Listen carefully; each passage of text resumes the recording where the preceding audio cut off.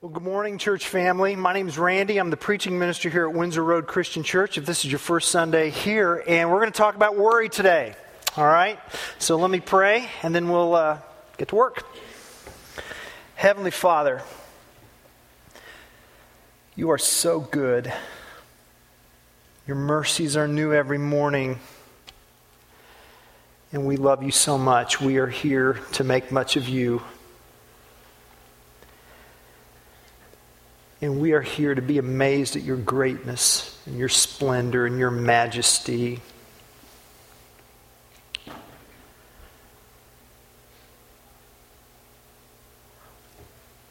Lord, feed us. Our souls are hungry.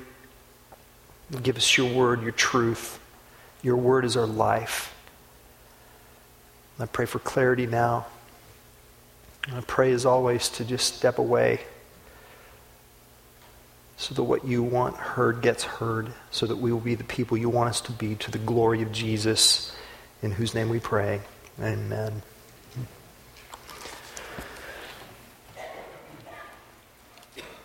Someone once said that worry does not empty tomorrow of its troubles. It only empties today of its strength. So what is it you're worried about? What's on your worry radar? Well, this morning I want us to look at a passage of Scripture that talks about worry. If you have your Bibles, I'd like you to turn to the Old Testament book of Exodus. Genesis, Exodus, the second book in the Bible. It's on page 51 of your church Bibles. If you don't have a copy of your own Bible in the pouch in front of you, there should be a copy. It looks like this. And if you don't have your own copy, period, just take this, put your name in it, and take it home as our gift to you. And this is such a great passage of Scripture that talks about worry. The word worry does not show up in this chapter. That said, a tree is known by its fruit. All right? And so I'm going to read portions of Exodus 16, verses 2 through 5 and 27 to 35, page 51 of your church Bibles. It's also up on the screen. In the desert, the whole community grumbled against Moses and Aaron. The Israelites said to them, "If only we had died by the Lord's hand in Egypt. There we sat around pots of meat and ate all the food we wanted.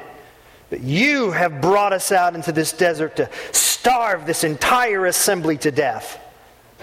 And then the Lord said to Moses, "I will rain down bread from heaven for you. The people are to go out each day and gather enough for that day. In this way, I will test them and see whether they will follow my instructions. On the sixth day, they are to prepare what they bring in, and that is to be twice as much as they gather on the other days." 7. Nevertheless, some of the people went out on the seventh day to gather it, but they found none. Then the Lord said to Moses, "How long will you refuse to keep my commands and my instructions? Bear in mind that the Lord has given you the Sabbath. That is why on the sixth day He gives you bread for 2 days. Everyone is to stay where he is on the seventh day. No one is to go out." So the people rested on the seventh day. The people of Israel called the bread manna. It was white, like coriander seed, and tasted like wafers made with honey. Moses said, "This is what the Lord has commanded. Take an omer of manna." What's that? What's an omer? It's a measure. It's a specific amount. Think half gallon. Okay? Half gallon. Take an omer of manna and keep it for the generations to come, so they can see the bread I gave you to eat in the desert when I brought you out of Egypt. So Moses said to Aaron, "Take a jar and put an omer of manna in it, then place it before the Lord to be kept for the generations to come." As the Lord commanded Moses, Aaron put the manna in front of the testimony. That would be a location there in the tabernacle, a place called the testimony, that it might be kept. The Israelites ate manna 40 years until they came to a land that was settled. They ate manna until they reached the border of Canaan. Exodus 16. This is God's word.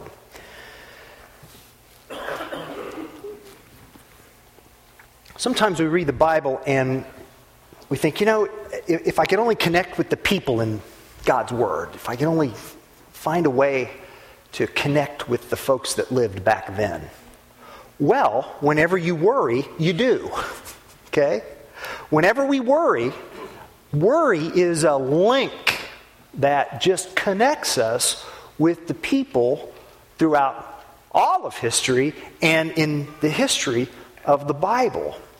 And this morning, as we look through these verses in Exodus chapter 16, I just want to answer 3 questions. All right? 3 questions. The first question is this. What do we do when we worry? What does worry look like in our lives? These verses inform us as to what the fruit of worry is. The second question is this. What does God do when we worry? That is to say, how does God eradicate worry from our lives? What do we do? What does God do? And then the third question is this. What does God want to do through us in a world of worry? That's my favorite part of this message, so I can't wait to get there to share what that is. So that's where we're going today. What do we do when we worry? What does God do when we worry? What does God want to do through us in a world of worry? All right? Now, before I start into this, let me just recognize 3 guests who are in our worship service today. We typically don't do that at Windsor Road, but I just want to call them out by name. All right? I want you to meet them, see who they are. I want to introduce Larry, Harry, and Gary today. Larry, laid back Larry is here today. Laid back Larry.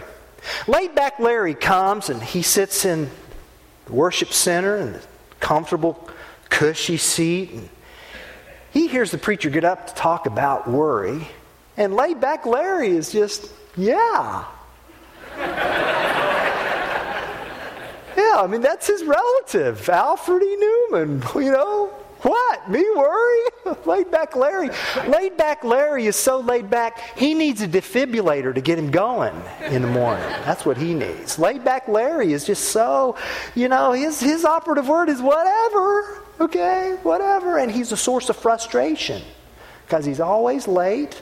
And the stuff that he does, his work, just doesn't quite, meet up to the standard because he's just kind of so laid back and whatever. And so when laid back Larry comes into a room like this to hear a message from a preacher like me, he's like, yeah, I'm doing it. I'm glad you're here, Larry. Well, then there's hyperventilation Harry. And hyperventilation Harry shows up, and hyperventilation Harry, the preacher gets up and uses the word worry, and all of a sudden, he's got to breathe into a brown bag or something because he's just so, he's worried about work, and he's worried about finances, and he's worried about whether he's going to get his kids through college, and he worries about worry. And I'm glad Harry is here today, and he needs a word here from Exodus 16. And then there's Get a Life Gary. Get a Life Gary has a noisy cell phone. And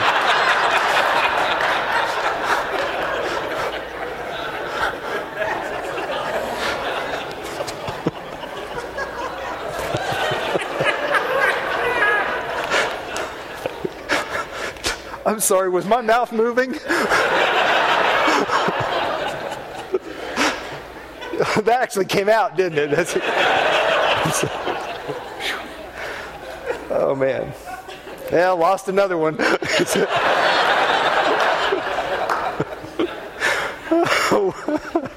Where was I?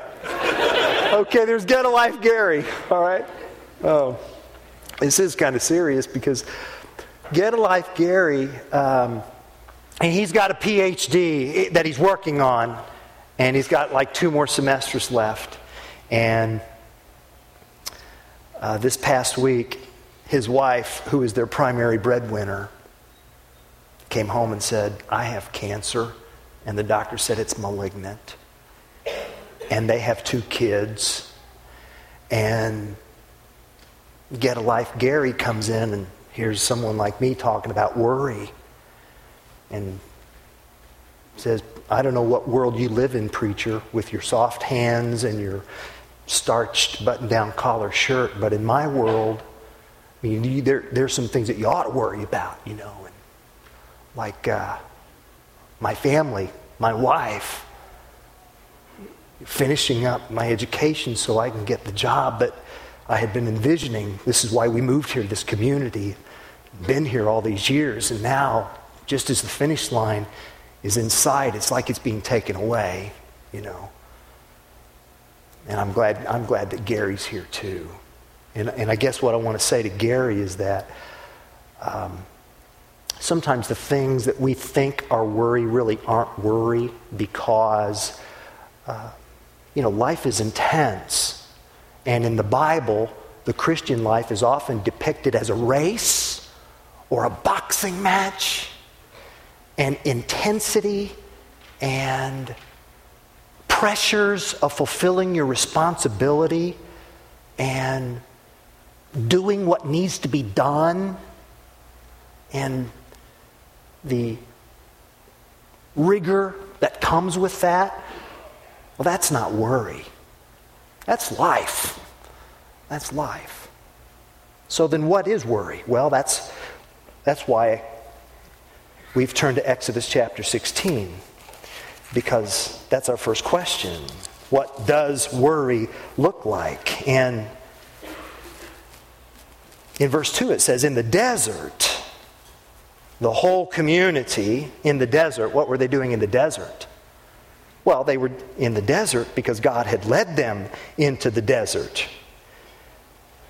You see, 6 weeks before this, the entire nation of Israel had been liberated from 400 years of Egyptian slavery. All you need to do is just glance at page 50 in your church Bibles, and you can see the dramatic way that God's power had rescued His people.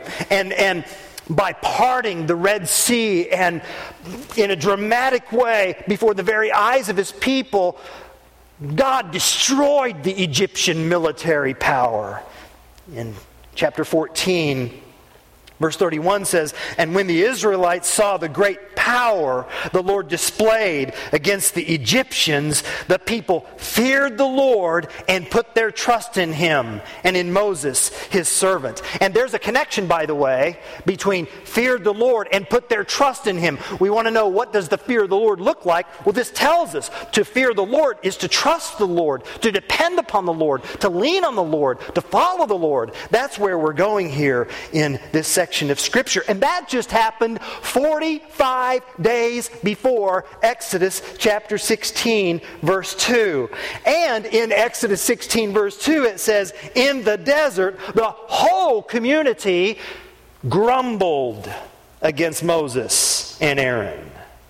And if you want to know whether or not you're a worrier, just listen to what's coming out of your mouth. Because one of the fruits of worry, what do we do when we worry? Worriers grumble. Worriers whine. Worriers murmur. Jesus said, out of the overflow of the heart, the mouth speaks. And when the mouth speaks whining, grumbling, murmuring, typically what's in the heart is a heart of worry. That's not all.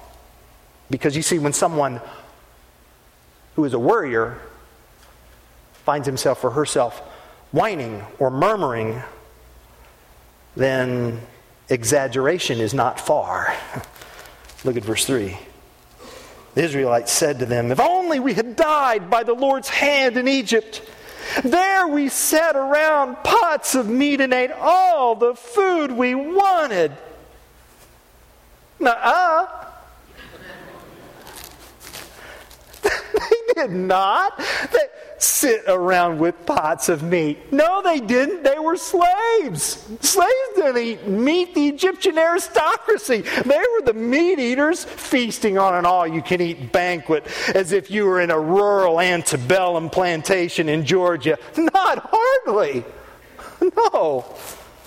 No, but you see, their murmuring and grumbling then became exaggerating. The fact of the matter is, the Egyptians made God's people's lives extremely bitter. Chapter 1 tells us this in Exodus, that God's people were ruthlessly used. Furthermore, in Exodus chapter 16, God's people already had plenty of food to eat. They weren't starving. They weren't.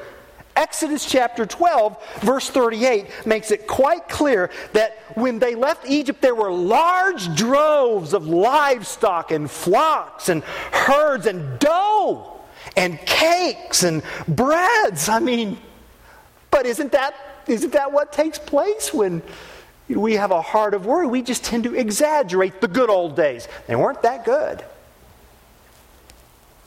But you see, if they had plenty of food, then why were they so concerned about the future? Well, that's what worry does.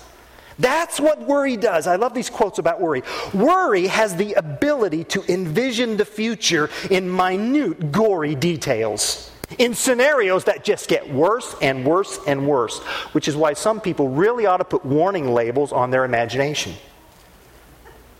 Someone has called worry a certifiable false prophet. Worry is a visionary minus the optimism. And worry is a time traveler that leapfrogs from yesterday to tomorrow, from the past to the future, but worry never ever stays in the present. Why? Because there's no power in the present. That's why. The here and now, the present for the worrier is like kryptonite to the so-called Superman-sized powers of worry. No wonder, someone once said, that worry is wasting today's time to clutter up tomorrow's opportunities with yesterday's trouble. And so we have this heart of complaining, we have this heart of exaggerating. And what worse, that's not the worst of it. The worst of it is that worry produces accusing. Look at verse 3. Worriers accuse God's leaders. You have brought us out into this desert to starve this entire assembly to death. So the Israelites don't trust their leaders. They don't trust their God-appointed leaders. And ultimately it's because they don't trust God. They have made a vote of no confidence against God. And that's why Moses said in chapter 16, verse 8, you're not grumbling against us. You're grumbling against the Lord. Which, by the way, if you're in leadership, this is a very important point to remember, especially if you deal with, kind of in the customer service department and you're in leadership here. I want you to listen to this brief paragraph by an author named Seth Godin. Seth Godin writes, just because someone is angry doesn't mean they're right.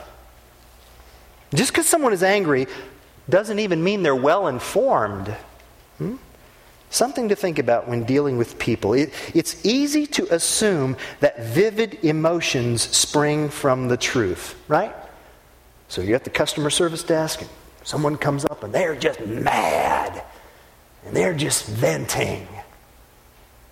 It's easy to assume that they're right, but they're not. They may not be. They may just be ill-informed.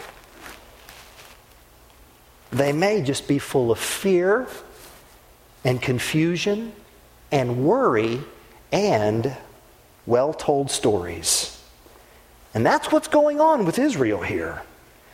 From a heart of worry, they're complaining, they're exaggerating, they're accusing God. Why? They've just changed the entire story. They've changed the entire narrative. Instead of Hebrew worshipers, they're just Hebrew atheists. No one can help. We're all by ourselves. No one's looking out for us. We're all just orphans here. You know, you brought us out here to let us starve in the desert. But is that true? Is that reality? Huh? Look at Exodus chapter 16, verse 10.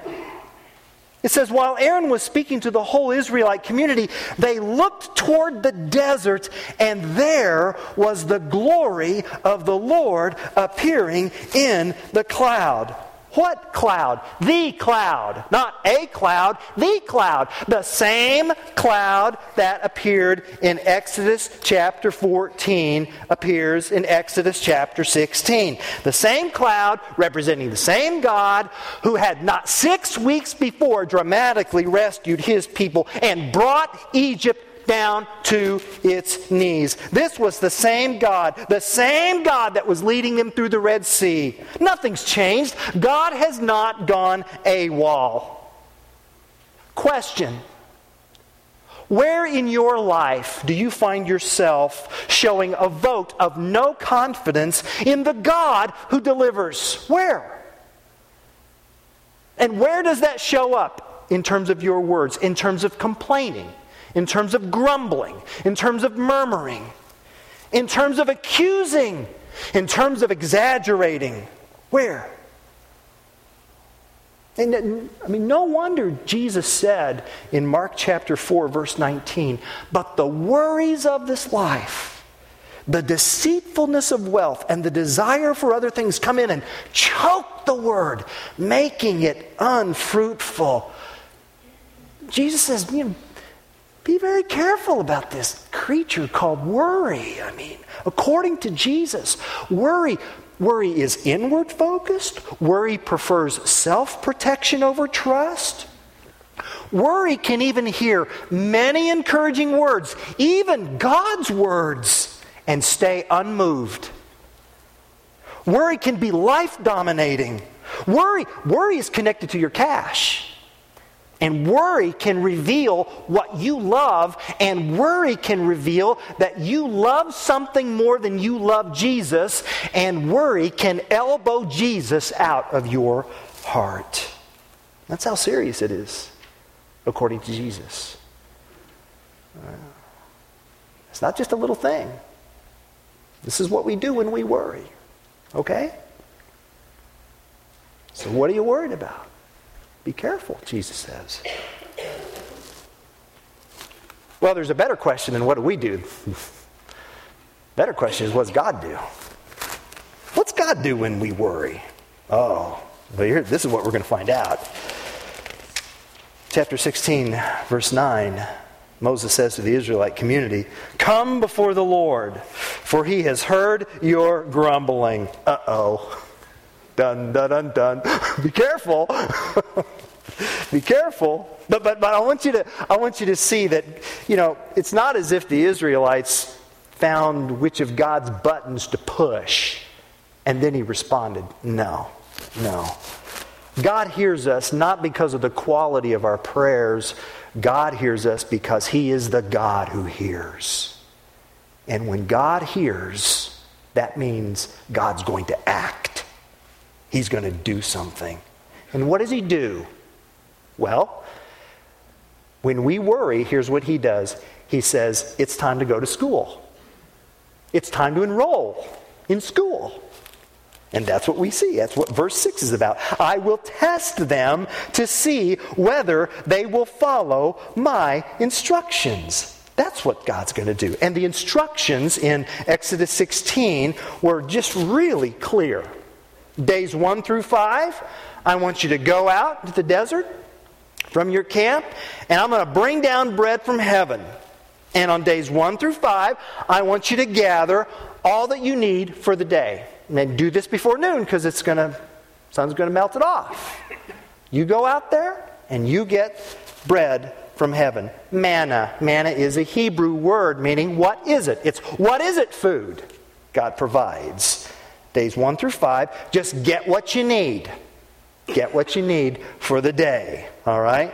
No more, no less. On day 6, this is part 2 of the test. On day 6, I want you to get twice as much as you need. Get twice as much as you need. Get some for that day and the next day. All right? And why? Because, part 3, on day 7, the bread store's closed. That's the test. I will test them, and I want you to do this as a community. So it's not like God says, okay, go out into the desert and loot it. I want you to do it together. I want you to do it as a community. You get what you need, and I want you to share it. This is not just all out for yourself. They were to go out as an entire family, and I want you to get about a half a gallon's worth of manna per person. And do this by noon. And on day 6, get twice as much as you need. And day 7, you see what's going on here? God is testing His people by giving them. He's testing by giving. Sometimes we think God tests by taking away. But here, God tests by giving. He gives them provisions and He gives them time. He gives them time. There was no other civilization in history on the face of the earth that celebrated a Sabbath before the Hebrew people. It just did not exist. Before the Hebrew people were called as a nation, all of the other civilizations, it was just a 24/7 culture.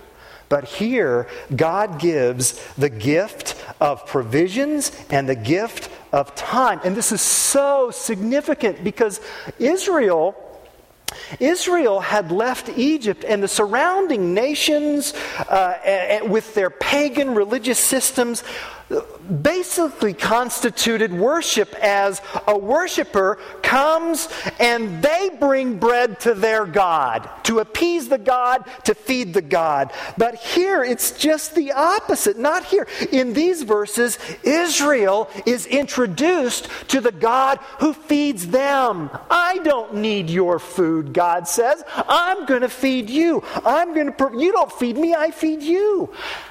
And God's provision has boundaries. God's grace is free, but it's not a free for all. And there are consequences if you stray outside the boundaries. And God's people discovered what those consequences were. Because, they went out there on days 1 through 5 and they gathered and they tasted, this tastes pretty good. We're going to make sure we get some. Well, we better make sure we get some for tomorrow too. Because, they did. And look what happened in verse 20. Some of them paid no attention to Moses. They kept part of it until morning, and it was full of maggots. And it began to smell. And Moses was angry with him, And then others of them on, day 7 says, well, it showed up the last 6 days. Come on, let's go on out here. It'll be okay. And nevertheless, some of the people went out on the 7th day to gather, but they found none. You see, it's the test. It's the test. Why didn't they obey? Oh, you know why. Because it's easier to get Israel out of Egypt than it is to get Egypt out of Israel. See, life in Egypt was ruthless. And the pressure to perform was on, right? You had to meet your quota. No work, no eat. And all Israel knew for 400 years was make bricks. That's it. That's all they knew. And it was a terrible, lousy, rotten, hard life. But it was predictable. It was certain. And at times they wondered, is this all there is? But it was the only thing they knew. And so they did the only thing they knew. But now you're in the wilderness. And you got a new king. And you're going to have to depend on that king. And will that king come through? Will that king show up? What's going to happen? And you see what's going on here? God's testing them. But not in the way that your professor tests you in class. Because when my professor tested me in class, the purpose of the testing was to kick me out of school. That's the purpose of tests. To expel you. And you will either be expelled with a degree or without a degree. One or the other, you see. And so the test either qualifies you or disqualifies you. But that's not the purpose of this test. See, God is not like a professor. He's your heavenly Father. And He's trying to teach you. And what He's teaching His people is that you will never, ever defeat worry by getting more of what you already have. You can only defeat worry by getting what you don't have. And that's God. And God's lesson to His people is clear, to His people then and now. I'm training you to depend upon me every day of your life. I'm training you so that you will know that you do not live by bread alone, but by every word that proceeds out of my mouth. That's the point. Daily dependence on God. That's why He didn't supply their need in bulk. That's why He didn't send them to Sam's. It was daily dependence. Daily provision, daily obedience. And for that matter, that's why He didn't, if God wanted to, He could have just He could have put the manna in their stomach. Wouldn't that have been something? At 7 a.m. every morning, there you are around the table like this. But then at 0700, okay, we're good to go. So God didn't do that. All right? Laid back Larry would like that. Larry, get out there. God's provided, you go get it. He's done what he only He can do. Now you do what you need to do. And in the desert, God's teaching us that you see what's happening here? So often we look to God because we think that a technique is what we need. A technique. And if we just have this God, if you just give us, God, if you'll just give me what I think I need, that will make me happier and better. And so I just say, God, take care of this. And this technique will do the trick. But you see, they're in the desert. This is serious. You're lost without God. You need Him. We had someone come into our office Friday. Came in the office and said, I'm looking for University Place Church. I said, this isn't it. This is Windsor Road, And so, well, how do you get there? And so I started to explain. And have you ever had a conversation with someone about asking you for directions, and you just, it'd just be easier if I just go with you than to try to explain it. And fortunately, this person had one of those smartphones, and so they were able to get on the map and all that, and they were fine. They didn't have smartphones in Exodus 16. And information was just not going to be enough. They needed a person. They needed a person. The remedy was not going to be text. The remedy in Exodus 16 was going to be a moment by moment, daily providing from someone that you know. A couple of weeks ago when Sarah and I were in Florida, we were walking down the sidewalk in Naples, seeing the shops and everything, and we came upon this. That has got to be the tallest Jesus I have ever seen in my life. That is this huge bronze Jesus, and I thought, wouldn't that be cool to just kind of take that back? Where would we put that here? I don't know. Wouldn't it even be cooler if that bronze Jesus could just kind of move and walk and talk, and if I were going out to work or going home or whatever, he was just kind of with me, and I don't think I would worry about anything if I had a Jesus that big and that bronze. I wouldn't have any worries. I wouldn't have any worries or anxieties at all in the world. I wouldn't. Brothers and sisters, that's what Jesus has promised. He said, I will be with you always. You already have that. If you are in Christ, you already have that. And so in the desert, what we learn, we learn that what I need is not to go to Jesus for the thing I think I need, but rather I need to go to Jesus as my only need. And you see, it's in the desert that I find this out. Because it's in the desert, because Jesus is all I have in the desert. There's nothing else in the desert but Jesus. And we learn what it means to fear the Lord in these verses. We learn that good fear is a fear that leads me to trust God and follow Him, trusting Him as my greatest need. And we live in a world that tells us to trust the things of the world. And Jesus says, I want you to trust me. And so we have a decision.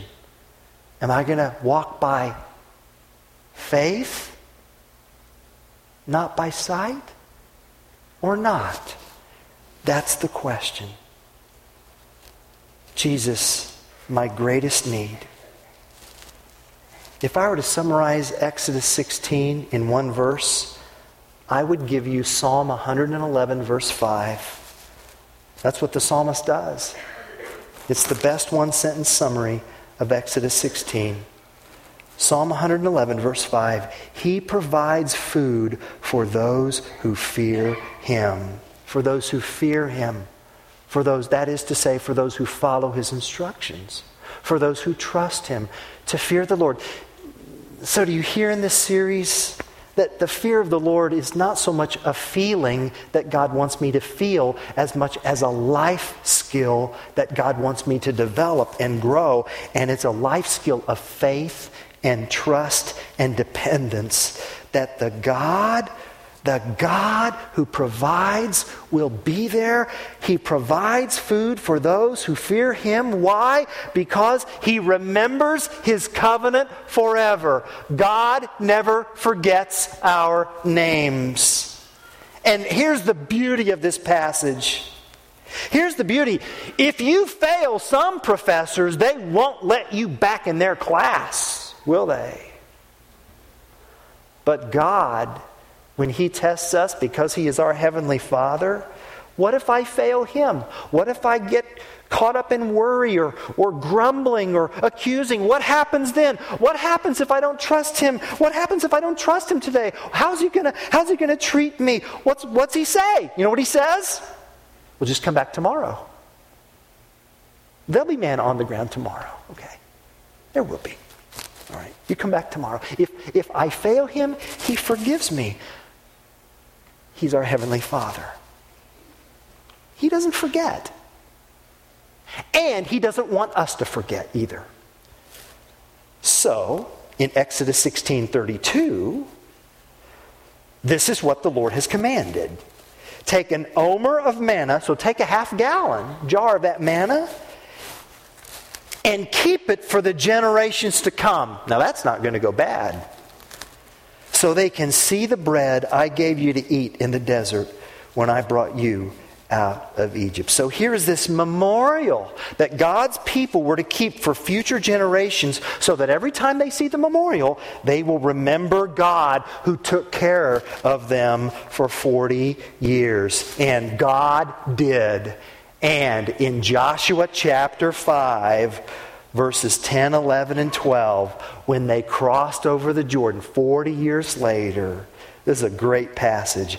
They celebrated the Passover. The day after the Passover, see, they're in the Promised Land. The day after the Passover, that very day, they ate some of the produce of the land, unleavened bread and roasted grain. And Joshua 5:12 says, the manna stopped the day after they ate this food from the land. There was no longer any manna for the Israelites. But that year, they ate of the produce of Canaan. Wow. See, God took care of them. And He's going to take care of you. You believe that? Yeah. Well, what's so beautiful is that centuries and centuries later, in that same promised land,